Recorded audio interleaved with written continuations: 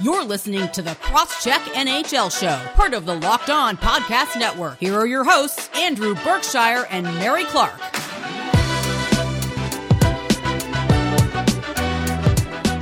Hello and welcome to the Crosscheck NHL Show. Today's episode is sponsored by Rock Auto. Amazing selection, reliably low prices, all the parts your car will ever need.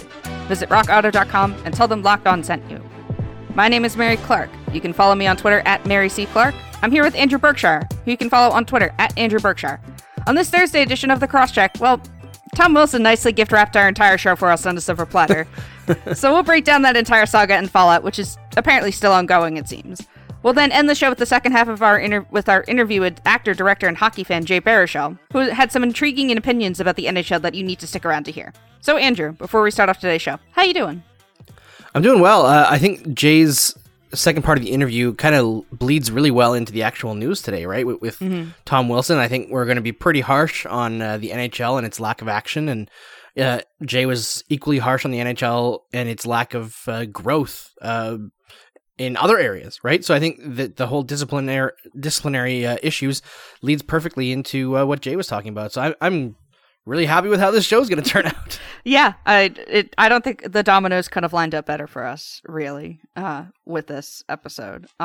There's nothing really going on with me, because I just kind of want to really just break down this Tom Wilson stuff. So we'll get right into it. We're not going to have a pop culture segment at the end of this one today. We're just going to do Tom Wilson stuff, then go right into the interview, and then send you on your way for a quick show.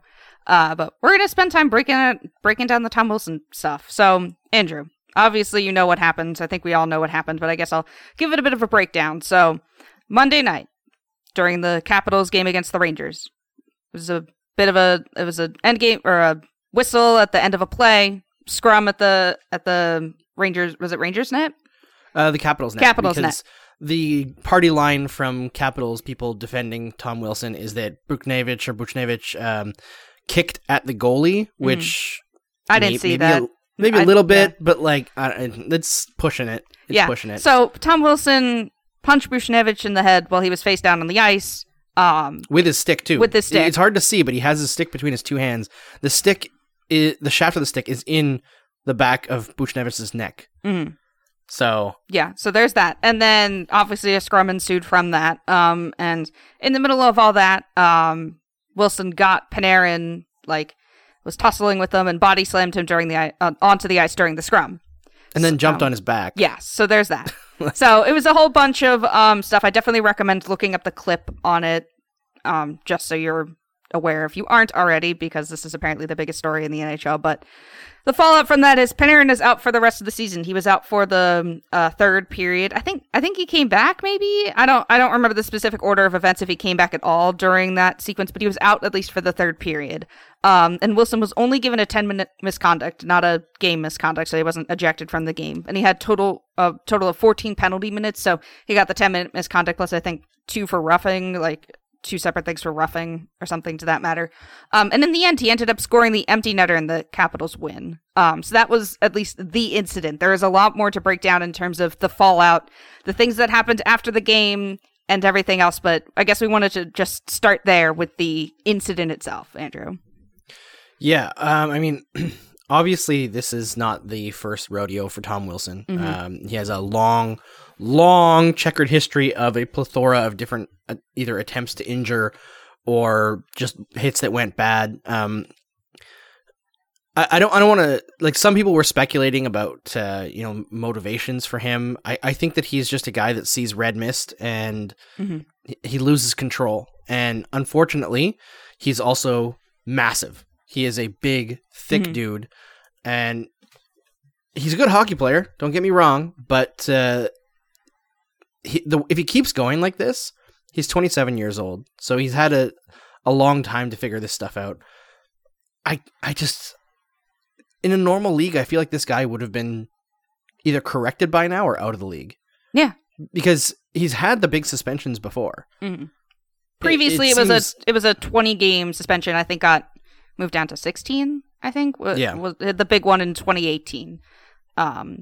Which isn't that long ago. It isn't, but considering, we had not everybody had believed, but he had been at least cleaned by the NHL's letter book. Like, he'd been cleaned by their book for like 2.5 seasons until he got suspended for, I think, 7 games in March. And that was like the first suspension he had since 2018. And then, of course, this incident where he wasn't suspended, but it's still, he had a little bit of time where people thought that he had changed. And I don't know if I necessarily believe he had changed, quote unquote, but I thought he had learned a lesson of some sort in that time, but it seems he clearly has not.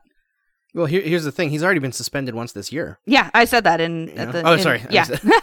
Yeah, in March, he was suspended once this year, and that was the first time since 2018. Right. And then obviously he didn't get his suspended this time. Previous suspension before that was, earlier in the 2018 season, he'd been suspended the season before in the playoffs. 3 games in the playoffs is a pretty sizable suspension based on the way the NHL does things. I mean, I think as much as we can look at the record and say, like, oh, he was clean for a very long time, it kind of coincides with the way that the NHL has changed what they've been doing with suspensions, right? I made a joke right after the incident that, like, I was joking, but also not expecting much. I joked, like I tweeted out that I can't wait for the NHL Department of Player Safety to lay the smackdown on Tom Wilson with a $5,000 fine, the maximum allowable under the CBA.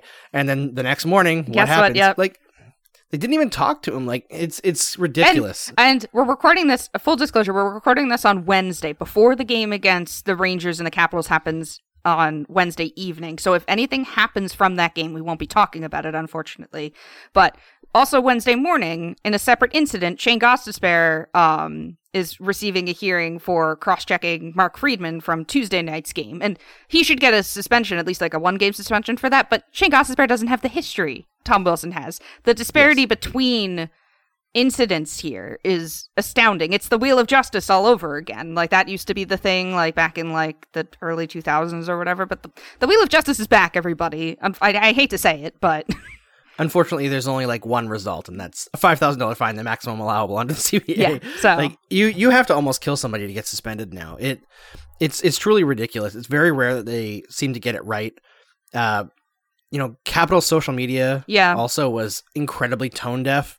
Like, let me pull up the tweet, or at least the deleted tweet, because they tweeted out after the game. It was a picture of Tom Wilson it was a meme of some sort where it was just a picture of him. It was the brackets meme. I don't really know what. It's a terrible meme. I hate it. So you much. hate that? You hate that meme format? It's not funny. Oh, okay. Sorry. I do enjoy that meme because it is kind of low hanging, but it's fun. So they tweeted with the words, like in the tweet itself, at Capitals chooses violence, which for starters, very tone deaf considering what happened in that game.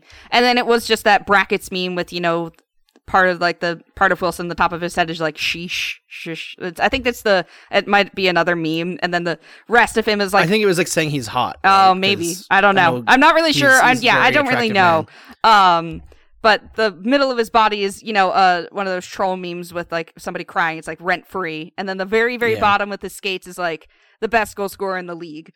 It was a choice. I'll say that. I said on Twitter that I think that was one the social media person could have just posted on their personal Twitter and let it be. Because I do not think it wasn't needed. I mean, I know some people, like some Caps fans and like some people were like, yeah, go get him. But like, I said this on Twitter too, but I get wanting to defend your guy. I get it. I completely understand from a fandom point of view wanting to defend your player, like your team's player, because when people attack the player, it feels like they're attacking you, the person. But that is not the case. We are not attacking Capitals fans here. We are attacking Tom Wilson's behavior and the Capitals team culture, because if their culture wasn't the way it is, that tweet wouldn't get sent. Like, they wouldn't be like glorifying Tom Wilson here, it seems. But we're not attacking Capitals fans. Nobody is, it seems. We're trying to figure out why Tom Wilson is the way he is and why the NHL won't punish him. Well, yeah, and I mean, it's not like they have refused to punish him at all in the past. It's just that they don't. I don't think the NHL understands how to curb behavior. Like their policy of like their repeat offender issue, right? I don't know if it's still this way, but for a long time, you couldn't be a repeat offender for, like, say that you had a history of hits to the head. If you then started to slew foot players, you wouldn't be counted as a repeat offender for slewfoot, like for putting people in danger, because it's a different action. So like a cross check wouldn't be the same as an elbow. And it's like, but it's a pattern of behavior. You can't be worrying about what specific action they're taking. If somebody two-hand slashes somebody in the head and then gets suspended, comes back and elbows them or elbows somebody else in the head, like it's the same core issue, right? It's not about being bad at hitting. We all know Tom Wilson is not bad at hitting. It's the fact that Tom Wilson, for most of his career, has continued to hit people way away from the puck. Unsuspecting players, predator players in positions where he becomes predatory.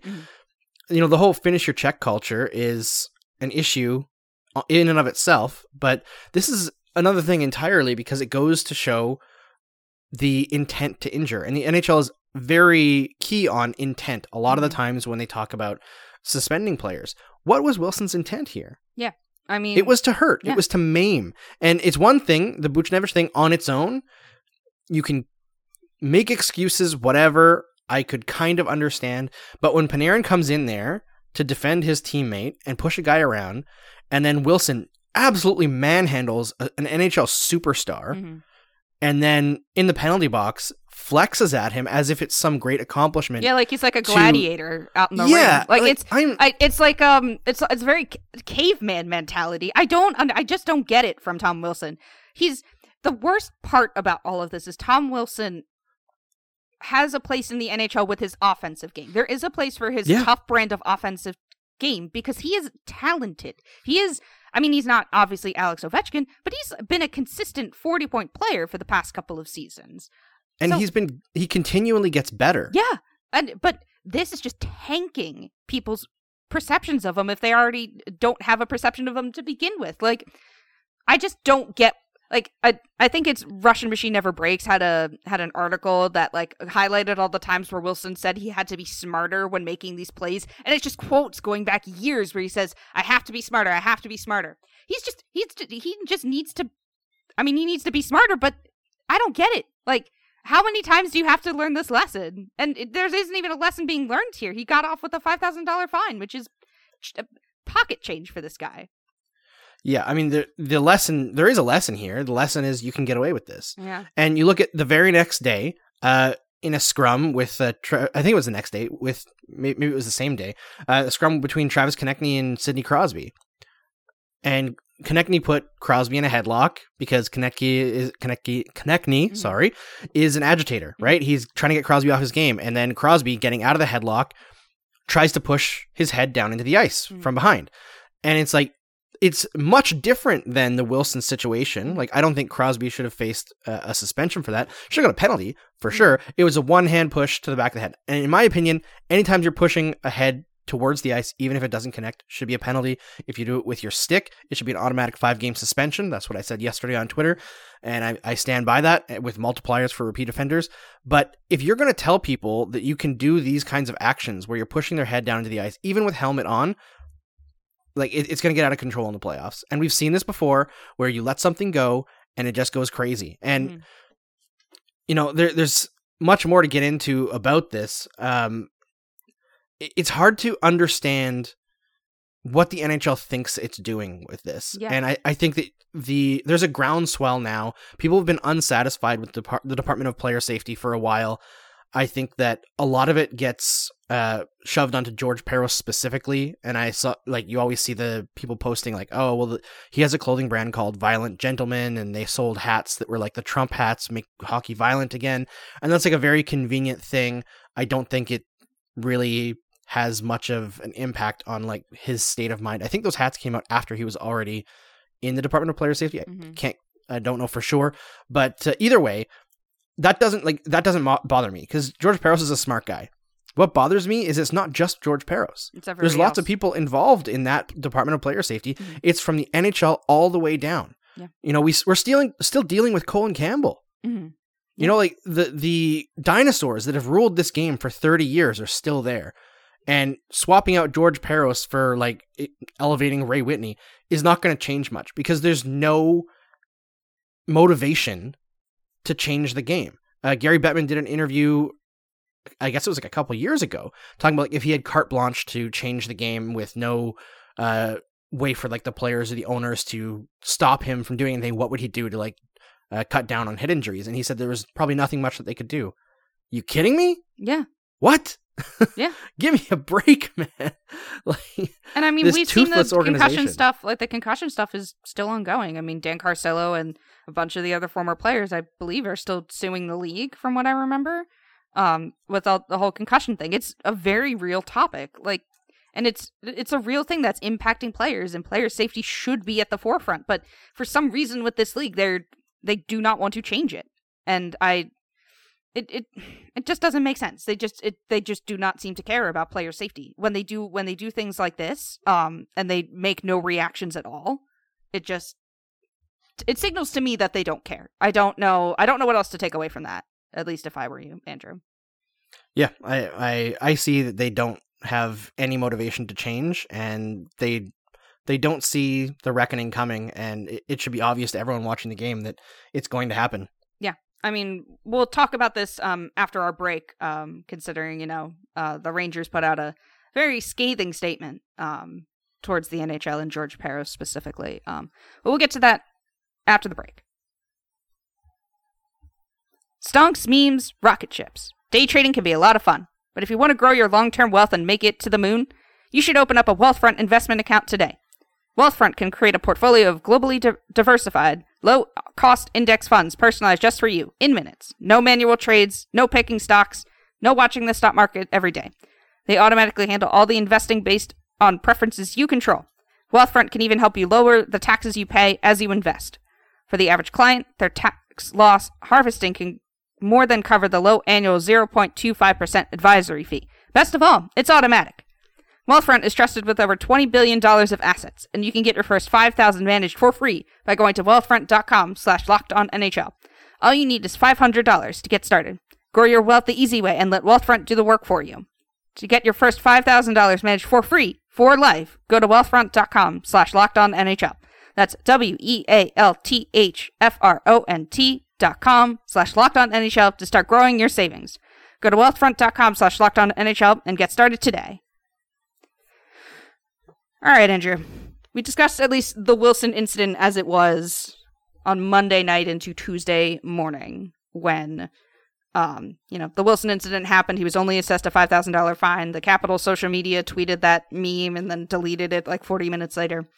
Then we get to later, and the Rangers post a scathing rebuke of Wilson and the NHL's decision on Tuesday at, from what I remember, it was like 6 o'clock. So I'm going to read their statement from Twitter. The New York Rangers are extremely disappointed that Capitals forward Tom Wilson was not suspended for his horrifying act of violence last night at Madison Square Garden. Wilson is a repeat offender with a long history of these types of acts, and we find it shocking that the NHL and their Department of Player Safety failed to take the appropriate action and suspend him indefinitely. Wilson's dangerous and reckless actions caused an injury to Artemi Panarin that will prevent him from playing again this season. We view this as a dereliction of duty by NHL Head of Player Safety George Parros, and we believe he is unfit to continue in his current role. Oh boy. I think that's... I don't know. I can't remember a time that an NHL team has gone after the NHL that harshly. I can think of one other time, and it wasn't necessarily the team, but Jeff Molson himself spoke up pretty strongly, I believe, when the NHL did nothing about Zdeno Chara's hit on Max Pacioretty that broke his neck. And a different situation, right? Because Chara, despite being a giant, didn't have quote-unquote a suspension history. That's what the NHL claimed at the time. He actually did, but it was an automatic suspension for, I think it was like a fight in the last 5 minutes of a game, or instigating a fight in the last 5 minutes of a game. And they kind of ignored the fact that this was like the third straight game that Chara had tried to injure Max Pacioretty. Yeah, totally different situation because Wilson has such a long history, and I'm at a loss for words because the Rangers are right here. Like it's an abdication of duty to not do anything. Yeah. And let's be frank. A $5,000 fine is nothing. It is not doing anything. All it does is it's an attempt to save face for doing nothing. They should have just done nothing. If they doing nothing would have been better than doing this. Right, because I don't think a fine counts towards like being a repeat offender anyway. Like, as far as I'm concerned, if you are a repeat offender, anything that would have been a fine should be a suspension. It should be escalated. I don't understand why, like, when they look at Tom Wilson's history, all of it, it shouldn't just necessarily, like, I mean, I don't know if it should necessarily just be, you know, his, like, suspension history, but considering the other things, like, he's done on the ice that haven't been, like, that have been given a fine, but, like, the dude has a long sheet of offenses, and the NHL should escalate the punishment based on your history, and as far as I'm aware, no one in the NHL really has the history that Tom Wilson has. I mean, is Zach Rinaldo still playing? I don't hear a peep from him if he's still playing. He used to do that stuff. He's not playing much. Yeah, he used to do that stuff with the Flyers all the time. And I know some Flyers fans loved it, but he did a lot of the same stuff Wilson did, but he isn't talked about as much because he's not as talented as Wilson is and doesn't, you know, show up in the lineup all that often. But I hardly hear a peep from Zach Rinaldo nowadays. Tom Wilson, that feels like I can't go a week without hearing something that he does, whether it's, you know, just like a penalty or just being an agitator or whatever, but to stuff like this too. Like, why does the NHL not ramp up suspensions based on history? It makes just too much sense. Maybe that's why the NHL doesn't do it, because it just makes too much sense. I mean, I think they're afraid of, you know, last time that Bettman laid down the hammer on Wilson, they did lose and have to limit the suspension, and I think But it was just to 16 games, right, instead of 20? Yeah. That's still something. I think that for them, they hate being told that they have to back off, right? So that's part of it. Part of it is, I think that there's a lot of people in hockey at the highest level of management that believe that the sport benefits from this kind of violence, that think that those post-whistle scrums, which in my opinion, it's a joke that they even exist anymore. Mm-hmm. Like, if you do something that is a penalty after a whistle, you never get a penalty for it, first of all. Almost never. To me, hitting somebody after the whistle's gone should be an automatic suspension. Mm-hmm. Every single time. Like, it's a joke that it's allowed, but they love that. It adds to the intensity, which, fine, it does. But you know what also adds to the intensity? Goals. Playing. Goals. You know, like goals, trash talk. There's lots of other avenues that you could add to the intensity with. It's just big saves. It's terrible. And like, speaking of players who've had a history as checkered as Wilson's, like, the thoughts that I think of are like Rafi Torres, mm-hmm. who was suspended out of the league to stop him from headhunting. Matt Cook, who was literally suspended so often that he had to change his game. Yeah. And towards the end of his career, he did. And also, Matt Cook was one of the players who spoke about it. He actually said that what Tom Wilson did was cowardly, or it might have been John Scott who said that, but he said that he was out of control, mm-hmm. And that he needed to hit rock bottom in order to change. And he was asked, can you hear yourself be described as the same as Tom Wilson? And he said that, to paraphrase, he said that for him, hitting rock bottom was when he injured Ryan McDonough and got suspended. He personally doesn't think that Tom Wilson's reached the point where it's grabbed his attention enough to cause him to have desire to change. And that's clear. I mean, the fact that he was flexing after this. And I get it's an intense game, and in the moment, you might do something that you regret. It's an intense game with the team who isn't even a playoff, isn't even a playoff position. Like, I get rivalries and stuff like that, but like, dude, I don't remember I think the Capitals were down at that point, so maybe it is a little bit different in game, but the Capitals had already locked up a playoff spot. The Rangers aren't making the playoffs. What are we doing here? Like, what are we doing here, Tom Wilson? So, I mean, he clearly believes that this is a necessary dimension of his game, right?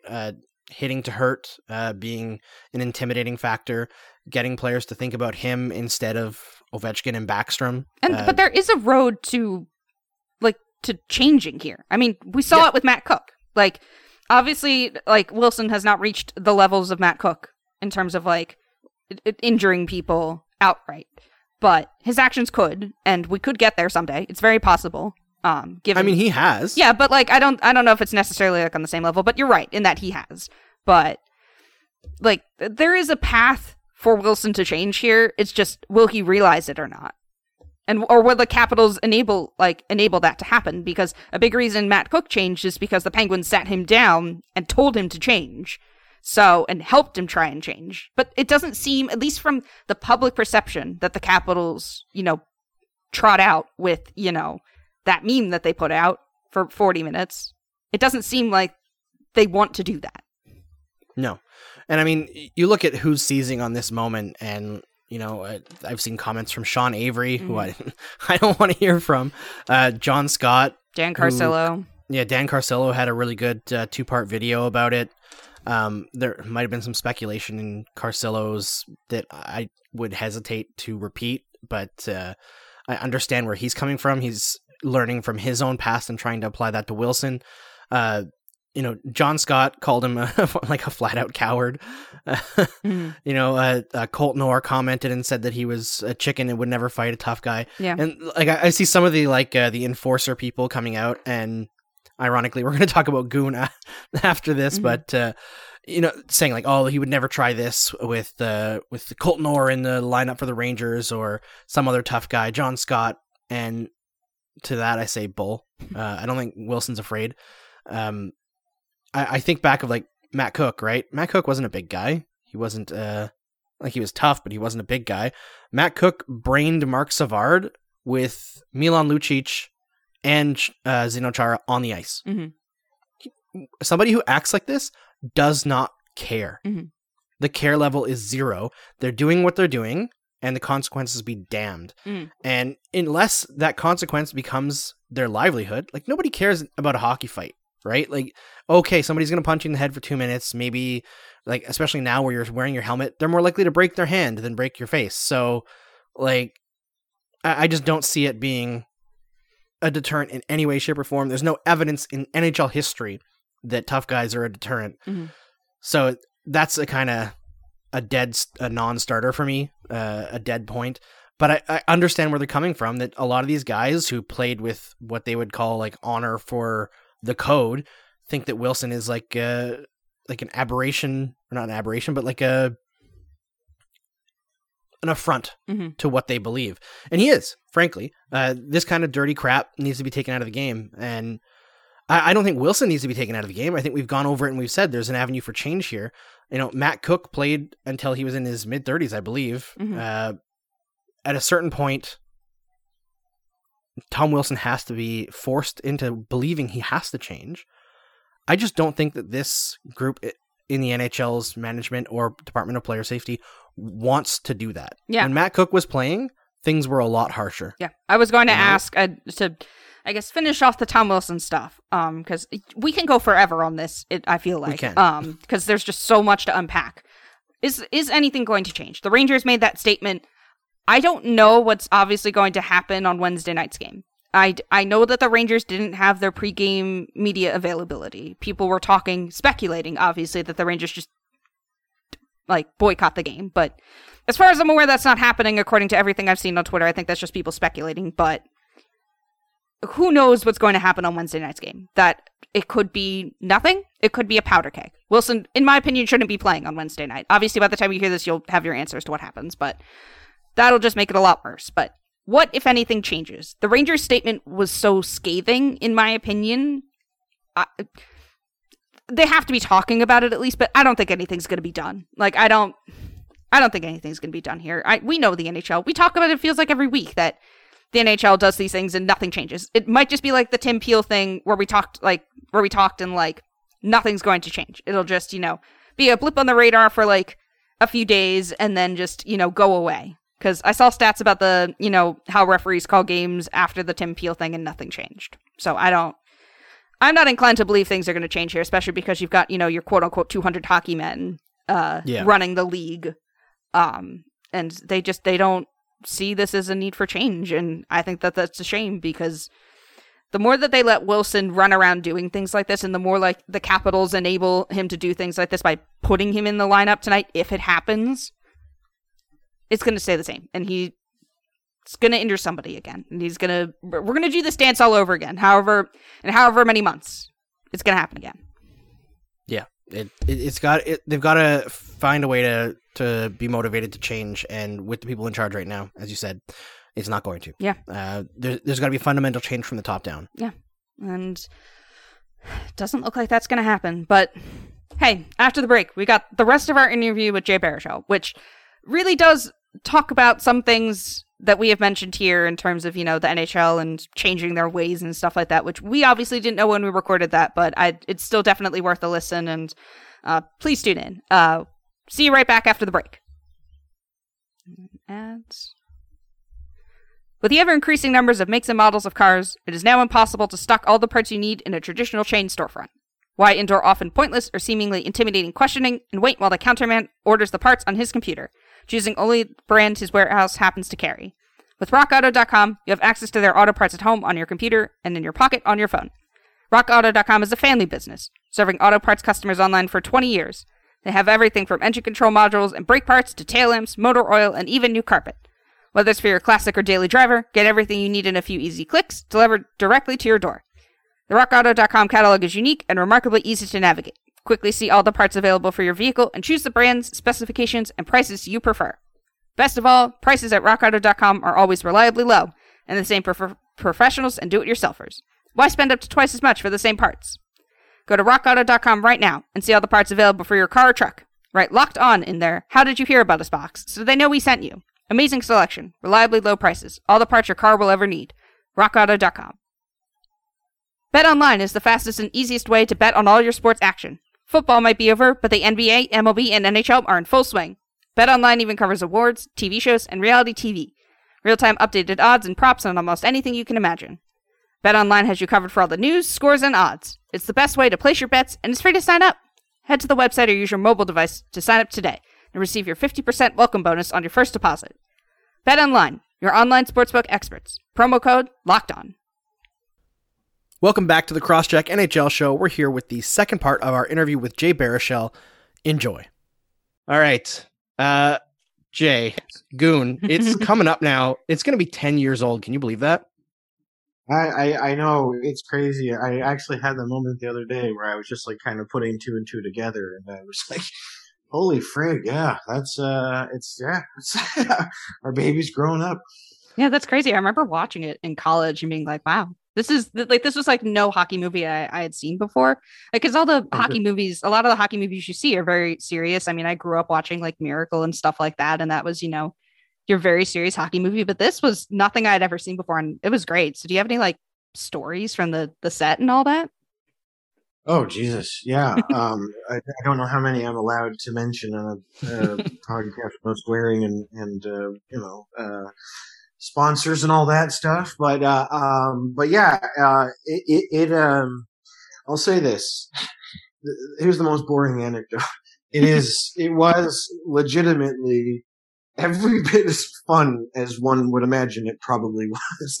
It was just like, yeah, every once in a while you get those kind of gigs where, 90% of the people that show up, all kind of think the thing is really, really cool, because like you can have an awesome time on a gig that everybody, thinks is a gig, right? Like you can still get along and have a pleasant time with some coworkers, and you don't need anybody to be emotionally invested in the work itself. But when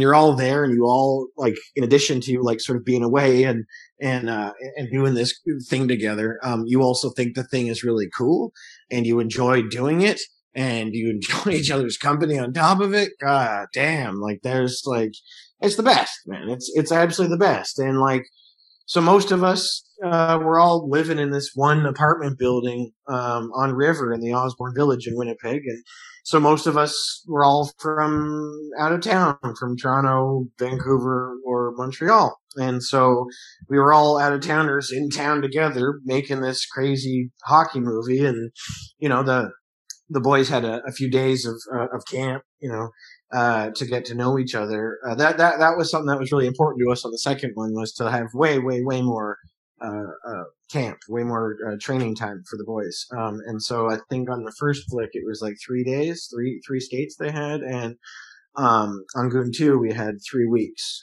for them to kind of, we did three times a week for 3 weeks kind of thing. And so but yeah, so in terms of proper anecdotes, well, I'll just say we were all just under 30, and had per diem, and most of us were single, and yeah, so it was, we hung out, man. And like, we watched the Habs together, eat Chinese food together, go, play shinny, buy fucking skates. Like, we just had a blast. And then the craziest thing though was, we made the movie in Manitoba, during hockey season, which means that the only time there was rink space available was in the arse end of the night. And so we would show up every day and basically shoot midnight to noon. Just because that entire movie, any hockey scene in the first Goon was shot at like 3:00 in the morning. And how we were able to, like, our boys, our actors and our skaters in both those movies, but in particular that one, because the night shoot stuff, we made the movie on their backs. And they just skated super hard, relentlessly, 12 hours a night, every night, all night. I remember George LaRock being on set and being like, my God, he said to me, he goes, none of us skate as much as these guys.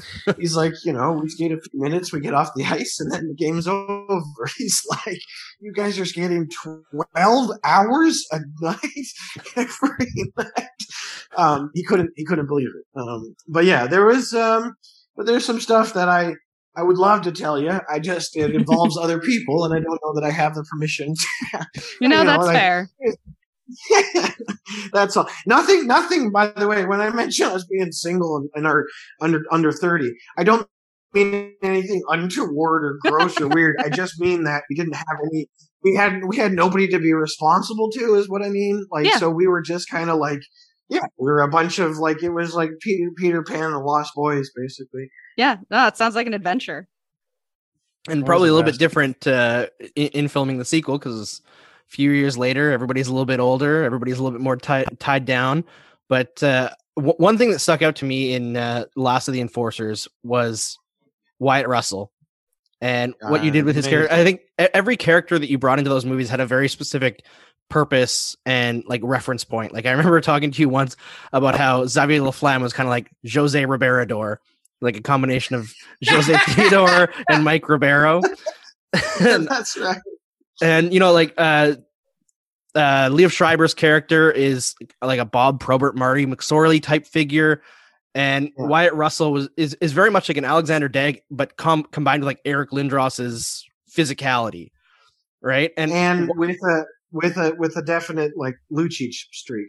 Yes, for sure. And I remember watching, that movie, and he just crushed it. Like, the emotion and, like, the fact that he never even liked the game, but he was forced into it to please his father. And not to bring it completely out of this wheelhouse, but The Falcon and the Winter Soldier just came out, and he was playing a character in that who was kind of taking over Captain America and has a history in the comics of going crazy. And as soon as I saw that casting, I was like, oh my God, he's going to crush it. Mm-hmm. And he did. Like, he's got a career ahead of him, man. He really does. He really does.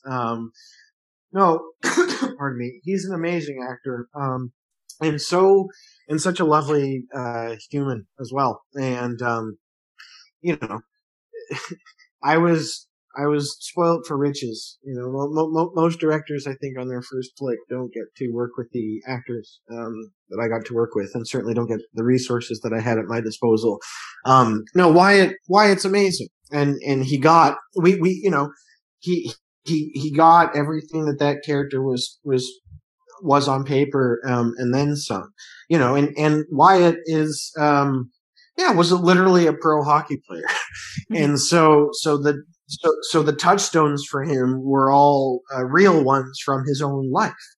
There was no kind of homework for him to have to do. He had been playing around guys like Anders since he was a teenager. Like, his folks moved from Hollywood to Canada when Wyatt was 13 so that he could come up in the systems up here. So he went to high school in BC, and he was a BCHL player. And if memory serves, I think he was basically overlapped and played in that league at the same time as Josh Georges and Price, because I feel like Price was BCHL as well, at least at some point, I think. So Wyatt comes out of that system, so when we kind of sat down, it was like he got something that I had a hard time kind of trying to pitch to people, which was like a lot of people will read the script to Goon 2 and be like, this Anders character is not funny at all. All he does is mean stuff and crazy shit. And I'd be like, well, he's our bad guy. He's tragic. He's a tragic figure. And I don't the tragic character, and I don't want. I'm not going to make him goofy to make him more palatable. I said though, I guarantee you, there is something intrinsically funny in him, as there is intrinsically funny in everyone. And it's not something that I can plan for or put on the page, but I promise you, if I find the right actor, we will end up kind of building and keeping an eye open, keeping an eye out for these moments where, and I hate using words like funny, where we can be funny, but because it's like life is everything. Right. And there is, and life is as funny as it is tragic. And sometimes often in the same moments. And a lot of times people don't realize what's funny about them. Right. And so there's lots of lovely stuff Wyatt does in Goon 2 that is stuff that we kind of, just found on the day. Because when I met him, I said, like, listen, you're a tremendous physical presence. You're a hell of an athlete, and you're an incredible dramatic actor. I said, like, but I also know that you have been playing hockey since you were a kid, so you must have a whole bunch of opinions, and this is the place to put them. And I said, so when we do this, when we're on set, we're going to find what's funny, because the entire proposition of a hockey team is inherently funny, right? Like, you have a bunch of sort of overly conditioned alpha males in an incredibly contained, intimate environment where they're all smelling each other's fucking private parts and armpits all the time, right? And they're like, and it is such a sort of, and it's all predicated on a pretty old fashioned and pretty facile male code. And so all of this is just ridiculous. So, like, we don't have to make shit funny because it inherently is. And if you have somebody who is, like, you know, a distillation of everything that's kind of wrong with this process, I promise you, we're going to put him next to people. And just by virtue of that, you know, it will be funny. Wyatt told me he came up playing hockey with a guy that was like, you know, purebred basically by his dad to be a carnivore, right? So this kid was like a hell of a skater, incredible physical presence, hell of a player as well. Zero social skills whatsoever, because he had been sort of his crazy hockey dad's like pet project. I'm going to make you an NHLer, right? And so when you put him on a team, you put him on a bench in a room next to a bunch of other boys who've all kind of come up through a more sort of team-based system and an understanding of what is required to work with somebody. It was like putting a rabid pit bull with a bunch of domestic sort of like corgis, and Wyatt told me this thing, and we put a version of it in the movie, which was, we were about to, it was before a game, and the guy, this player in question, he just starts pounding his both fists into the bench. And he's just grunting and he's jumping up and sitting up and down. And he's pounding and everyone's just staring at him. Everyone's weirded out. Like, what the hell is this kid doing? And he's just doing his thing. And Wyatt goes down. I eventually realized he was trying to psych us up. He was trying to psych everybody up. But we were all so weirded out because he had no experience around people that it did the exact opposite effect. And so he was relating. So it was about a guy relating to people the only way he knew how, the way that his dad had related to him. And so that was something that Wyatt got because of, like, yeah, he was like legitimate pro hockey player for half a decade. It shows through in the performance, and yeah, I think that more people need to check out Goon: The Lost of the Enforcers just to understand where you were trying to go with that movie. I think it's it's something special. And also it had the Popular Mechanics for Kids reunion, right? I don't think you and Alicia Cuthbert had worked together in between, had you? Just once. We had done one thing where her and then the guy that did PMK after I left, Tyler Kite, where the three of us had a reunion in a web series called The Plateaus that was starring recent Emmy winner or whatever, Annie Murphy from Schitt's Creek. So we were it was a web series about a fake Montreal hipster band, and we were the rival band, the three of us. But also Goon Last the Enforcers. I am not the only person on this call that worked on that movie. This is true. I did some math. I mentioned that on the last podcast that I did some standings that showed up on the fake TSN for a couple seconds, and it was fun. I got to figure out how to make the standings move during the season and make it make sense. There's a couple. We had to I remember I called you and I was like, okay, so I don't know who else to ask. It's here's a very specific issue. Because I was like, it has to be real. It can't be garbage, right? So it was we have to roughly plot out the look of a standings in a fake league and try to express that statistically. And Andrew, you killed it. You saved the day. It was Thank you. It was a Hail Mary. No, it's true. It was a Hail Mary too, because there was there was a version of things where you just be like, I don't want to do, why would I do this? This is crazy. This isn't too much. Who needs this work? But you just were like, nope, I think I can figure it out. Let me think on it. And then you boom, as soon as you were involved, because it was a bit of an albatross around our neck, the standing stuff throughout the edit, because it's not just. Because it's not just, okay, you have to come up with a fake sort of league and the stats that go along with it. Every time we cut to the standings, as explained, as you knew, it was a story point as well. and so we don't, it's not just about expressing fake data. It's about expressing fake data that does a specific thing. So anyway, you were such a huge help to us. It was my pleasure. And obviously, it was really cool to show up in the thanks at the end of the movie, right beside Tulip, your cat. Which it was me, Tulip, Amir. It was a fun time. We interrupt this interview to have an ad for Built Bar. Built Bar is the best tasting protein bar ever, and the new improved Built Bar is even deliciouser.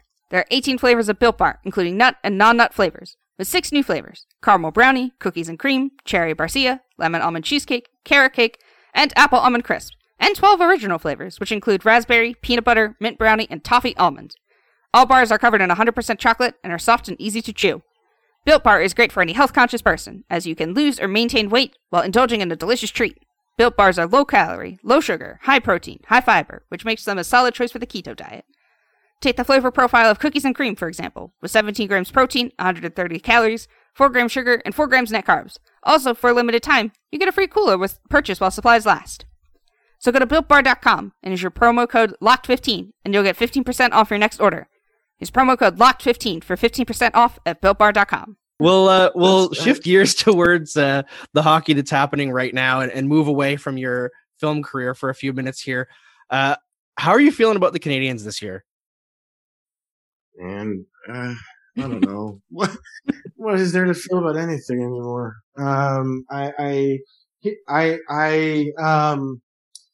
Okay, so it's this. Last year, they were welcome breath of fresh air in a year where I had zero expectations about anything. Certainly not the NHL or the Canadians, and also having hockey in the summertime was such a pleasant thing. So the entire thing was just good vibes, And then we come into this year with, as good a summer as I think we've had managed organizationally in quite some time. And, so yeah, I came in this year with the exact opposite of last year, which is with a bunch of expectations. And they were obviously friggin' met for the first run of games. And I feel stupid, man, because, this is not the first season where we've started out awesome and then not been. And for whatever reason, I guess like this time it felt different. And I don't even know that I can put my finger on why. I guess it was like all the years where we would like, it felt like we had like stolen the first month's worth of games, kind of. And there was, and it felt like everybody was sort of just, that we were playing against were kind of rusty. Like, it felt like we were losing games as much as we were winning them. This time we just looked dominant for the first few games, and I actually believed that, holy frig, we might actually just be like an actual hockey team like the rest of them, where you just like root for guys that are big and stuff. And, and then, yeah, the wheels went off, man. So yeah, I don't know. I actually don't know. I'm at a complete loss. I have ideas. I have some opinions, but to be honest, it's all a big question mark. How do you feel about it? Well, I mean, as you know, I'm not a fan of the team anymore. I kind of gave up in 2016. Too many of my favorites have been traded heartbreakingly. I already went through it with Wah when I was a kid. So this time I was like, I'm done. Emotions shut off. I can't have my nights ruined by a loss anymore where I'm like storming around the house. And then I had kids. So again, you can't like wake up a kid shouting swears at the TV. No. You got to be an adult. So I had to grow up and be the adult in the room for once. But in terms of watching them, I think that they pulled the shoot a little bit quick on Claude Julien. I don't think Dom Ducharme is a bad coach per se. I think it's really tough this year to like change things up. You don't have any practice time really in the shortened schedule, so it's hard to really judge him. But things he hasn't fixed anything, right? So that's like the big issue so far. But hey, Cole Caulfield, he looked good. Yeah, you guys at least have that going for you. Yeah, they need a superstar. That's the thing is like they have depth. But depth is great for short periods of time, but it doesn't carry you through. I mean, you look at the Edmonton Oilers, they've got like 3 good forwards, and they're ahead of the Canadiens. Like they've got some decent players as well, but like the reason they're there is because Connor McDavid's carrying them. And you're not going to get Connor McDavid, but you need someone to be a star player. And, the closest they have is probably Gallagher, and he's out. So it makes sense that they're struggling. Yeah, absolutely. And specifically in 5-on-5 is where Gallagher matters. Yes. Just a killer. Yeah. So I don't, and it's a weird one for me, right? Because I know a lot of these guys, personally, and sometimes it's difficult for me to kind of separate, and, cause but also be honest, like, obviously, the team's needs, and my values as a friend are not always, or acquaintance are not always compatible, so yeah, I same as it ever was. We're one big signing away, blah, blah, blah. It always seems to be that way, unfortunately, for the Canadiens. And this year they actually got the decent signings. Like they got the free agency currency that they had not had for years. So it comes down to like developing, right? And unfortunately, I think over the last several years where they have just missed out, that was the time where they should have bottomed out and tried to get a top 5 pick. And they were too good to be bad, right? But not good enough to be good. There's that too, but that which connects to a whole other larger thing, which is like, I think the draft system is an abysmal failure. I don't understand. Like there is precious little that works, I think, in this North American traditions of sports. This is true. Bring in relegation. No, seriously. No, I've been saying that for years. Promotion, you wouldn't have to give up the cup either. Mm-hmm. You could have promotion, relegation, and still have a playoffs for a championship. And I think also you should just get rid of the draft altogether. I don't understand. I don't understand how anybody can sort of morally excuse robbing a young athlete of agency in their career, right? Mm-hmm. Like they should be able to decide where they want to play. That's friggin' crazy to me. And you know, it's like if we had, which we once upon a time had something more akin to the youth academy system in European and South American soccer, which is like, yeah, local kid in Montreal. If we keep an eye on him and he plays at our, you know, if he plays in Brassard and he comes up through our system and he feels so inclined to put on our sweater, he should be able to, man, you know? And so I think, you know, draft is an abysmal failure. I think salary cap is does a profound disservice to the sport and to competition. Period. It is absolutely antithetical to competition. And yeah, I think we need promotion relegation. I think it's interesting you mentioned that, because I wrote an article last summer and I interviewed a former coworker of mine who's a soccer person, so he knew all about, you know, the promotion relegation stuff. I find it really interesting because I get what you're saying, and I would love it too. I just don't know if it would work for hockey because of the fact if, you know, you get a New York or Chicago team that somehow drops out, where does all that, you know, TV revenue go if they, you know, drop into a lower league? I find it very interesting for hockey, but I don't know if it would ever work just because of the way that the sport is, unfortunately, you know, so far behind others, like at least in, you know, America in terms of like football and basketball. Yeah. It's a fake league. Yeah. It's a fake league like the WWE. You know, like no, it is, man, because like what the fuck, what sport stops play for commercials? Yeah. Like you know, TV breaks. That's fucking crazy shit, man. And as you know, my team, by the way, predates this bullshit league by a decade or something. You know, and so I had the, you know, the league is not hockey. The league is the governing body that allows more than one hockey team to play against each other. That's it. And they have been able, and them plus the monolith of the owners, have been able to sort of been dominant and decide everything. And all of it is motivated by ad share and fucking Nielsen ratings and all this stuff that really is like, and this prevents hockey from this keeps hockey at a fourth or third tier outside of Canada. And because I think it's, you know, if you really wanted to grow the sport, if you really wanted it to blossom, you would do everything you could to open it up to as many people as possible. You would want to have an equivalent of the Champions League, where you'd have like a tournament every summer, where Stanley Cup winner plays Gagarin Cup winner, plays whomever else, you know, 4 to 6 teams, round robin. It would be super bloody exciting. Everybody could share a bunch of friggin' money. Like it is just super old school and old fashioned, and and I'm not saying this I don't have the recipe to save everything, but hockey also needs to, I think, take a look in the mirror, because it faces a sincere existential risk at this point that it's never faced in its history, which is like it has never been as exclusive a game to interact with and to get into as it is now. Yeah. Equipment is prohibitively expensive. Watching hockey, prohibitively expensive. It is, everything about it is becoming niche and rich, and boy, that is just those are little more than coffin nails. Yeah, I mean, yeah, I think you, like you said, you hit the nail on the head there.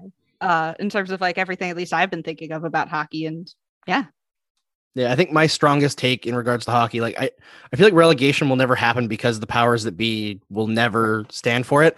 But this 56 game season, that should be what the season is. I don't want 82 games anymore. Yeah, you need less games, but more spread out, because the way the season's been compacted this year has been a killer on the players. But yeah, more spread out, less games. I'm absolutely for that. And you add games on top of that by doing like regional tournaments, right? Like we're not going to have in division play only going forward, even though I think it's been pretty awesome. I think that you could do like a 56 game season, and then in the middle of the season, you have like the North Division Cup.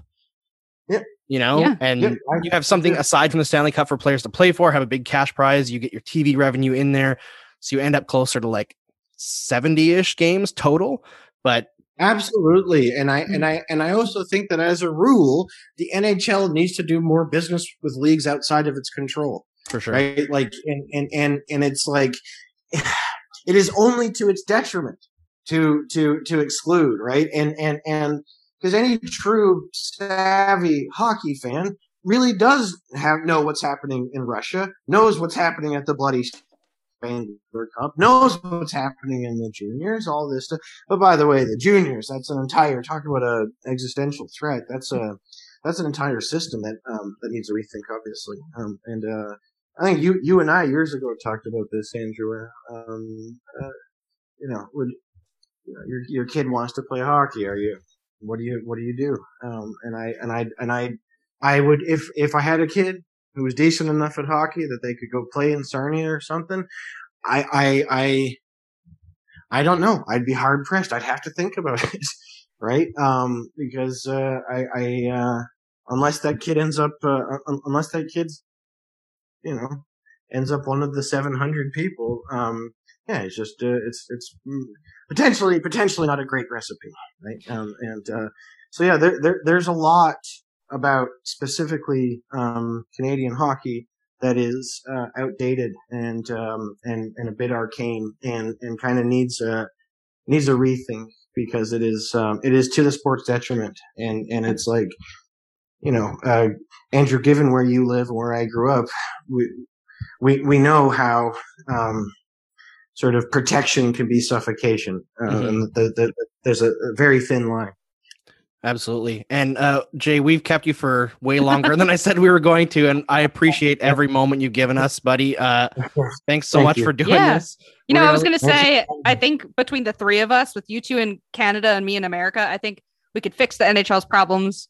Gary Bettman, we're on our way for you. All right, let's do it. Yeah. I'm in. Yeah. Just CC me on that email, Mary. All right. Thank you for having me, guys. Yeah, it's been a pleasure, Jay. Thanks so much, man. All right, have a nice day. See you soon. You too. Bye. Bye. And that is all we have for you today on the Crosscheck NHL show, as part of the Locked On Podcast Network. Make sure to follow us on your podcast platform of choice, from Apple to Odyssey to Spotify, and rate and review us while you're at it. You can follow the pod at Crosscheck NHL on Twitter, me at Mary C. Clark on Twitter, and Andrew at Andrew Berkshire on Twitter. We'll be back on Tuesday with some more puck talk. See you next time. Get all the sports news you need in under 20 minutes with the Locked On Today podcast. Host Peter Bukowski updates you on the latest news in every major sport with the help of our local experts. Follow the Locked On Today podcast on the Odyssey app or wherever you get your podcasts.